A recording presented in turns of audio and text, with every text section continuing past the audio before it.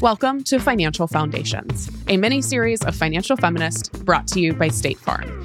During each episode of this limited series, we'll be tackling financial basics like budgeting, investing, debt, and what it really means to be a financial feminist to help you get on track no matter where you're at on your money journey. Through short, actionable episodes and simple homework exercises, I'll help you build a financial plan you'll actually want to stick to. Thanks again to our sponsor, State Farm, for making this series possible. Like a good neighbor, State Farm is there.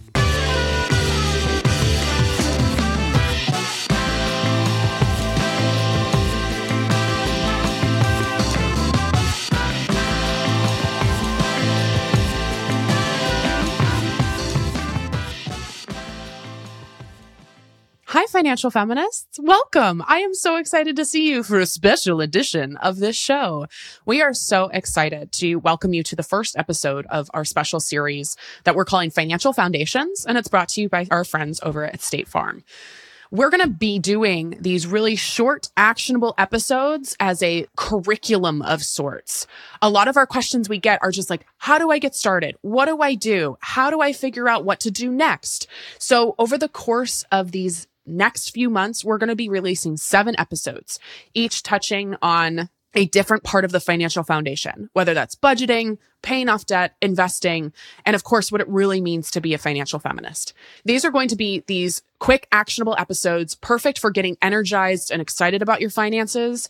And each episode will go through one personal finance pillar and we'll end with a little bit of homework for you to do between episodes. We're all about actionable advice here. We're going to be following along pretty closely to my book, Financial Feminist. This is kind of where we took inspiration. So if you have a copy of my book, go ahead and pull it because this is a great book club guide almost, a companion guide, let's say. And if you don't have a copy of my book, herfirstunderk.com/book, you can go there. There will be even more in-depth homework and insights in the book itself. We're diving deeper there. This series is here to help you untangle your finances and get started wherever you are, whether that's overwhelmed with paying off debt, trying to heal your relationship with money, trying to navigate the stock market and maybe potentially start investing, or just figuring out how to spend in alignment with your values.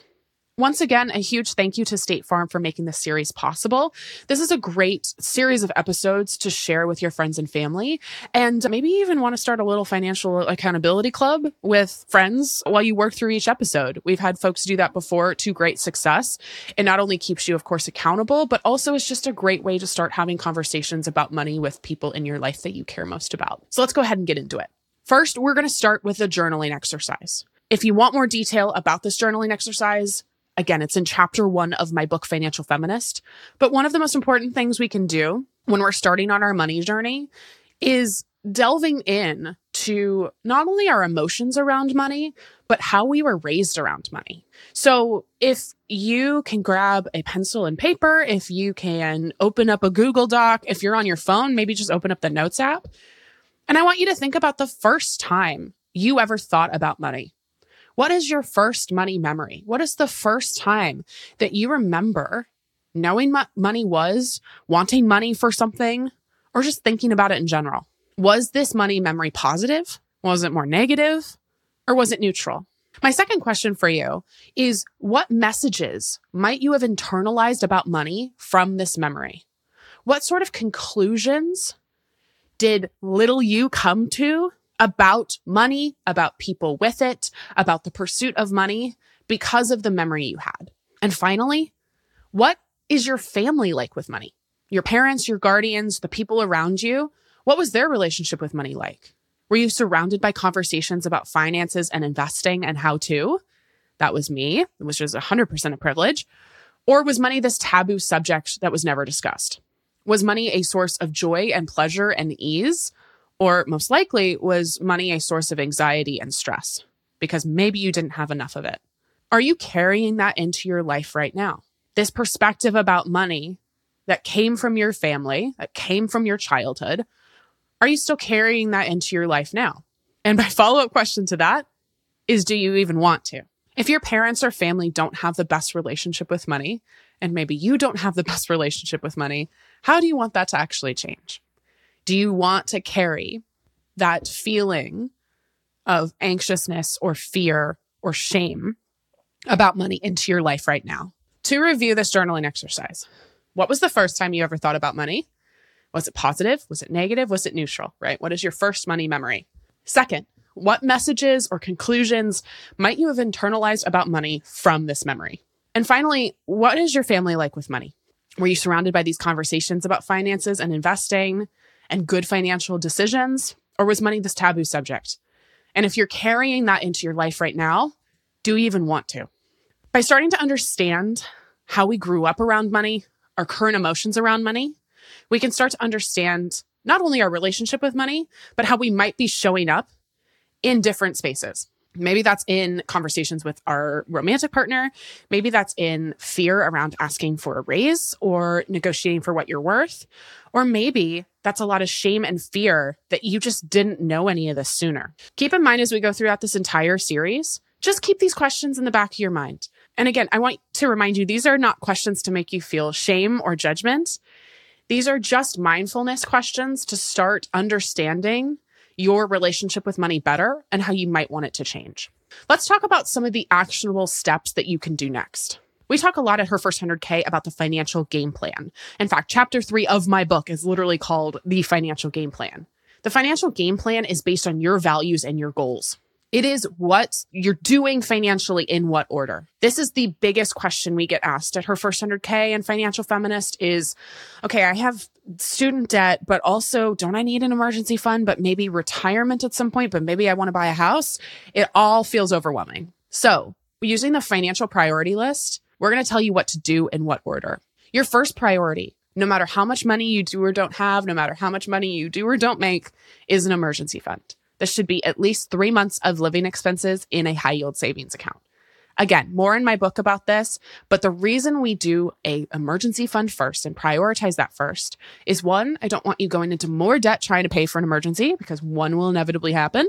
And two, we prioritize mental health here at Her First 100K. And the last thing I want is your head to hit the pillow every night and you're stressed about how to afford an emergency. There's so much weight that's off your shoulders when you know that you have even just a little bit in savings should something happen. Now, your emergency fund is, you guessed it, for emergencies. That's not like that hot pair of shoes that you really, really want went on sale. It's like you get sick, your cat gets sick, you lose your job, you get laid off, you get a flat tire, right? These things that actually constitute an emergency.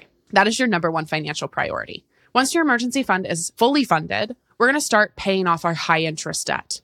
This is all credit card debt. A reminder, and we'll talk about this more in another episode, that credit card debt is typically some of your highest interest debt. It is anywhere from 15 to 30% interest. So we want to prioritize paying that off first.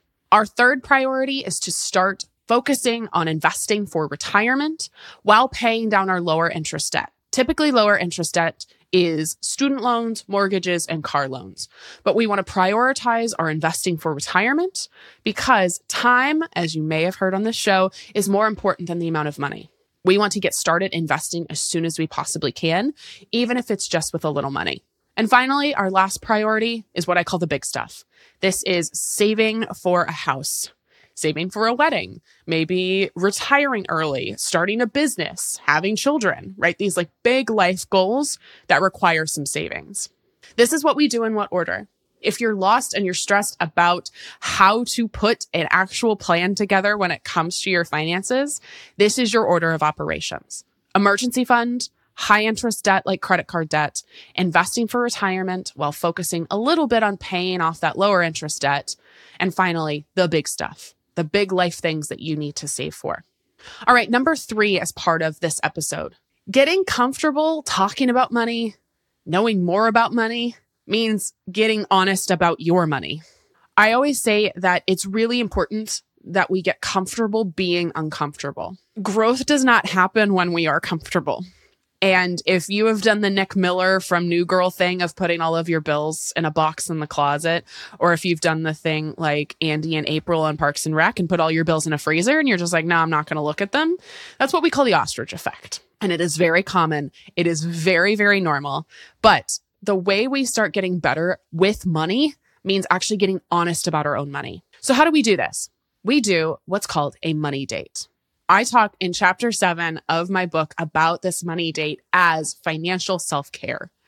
Financial self-care means taking a period of time. I like doing it once a month on a Sunday night and looking at my money. It's a designated time to make financial decisions and to also look at my money. How do we have a money date?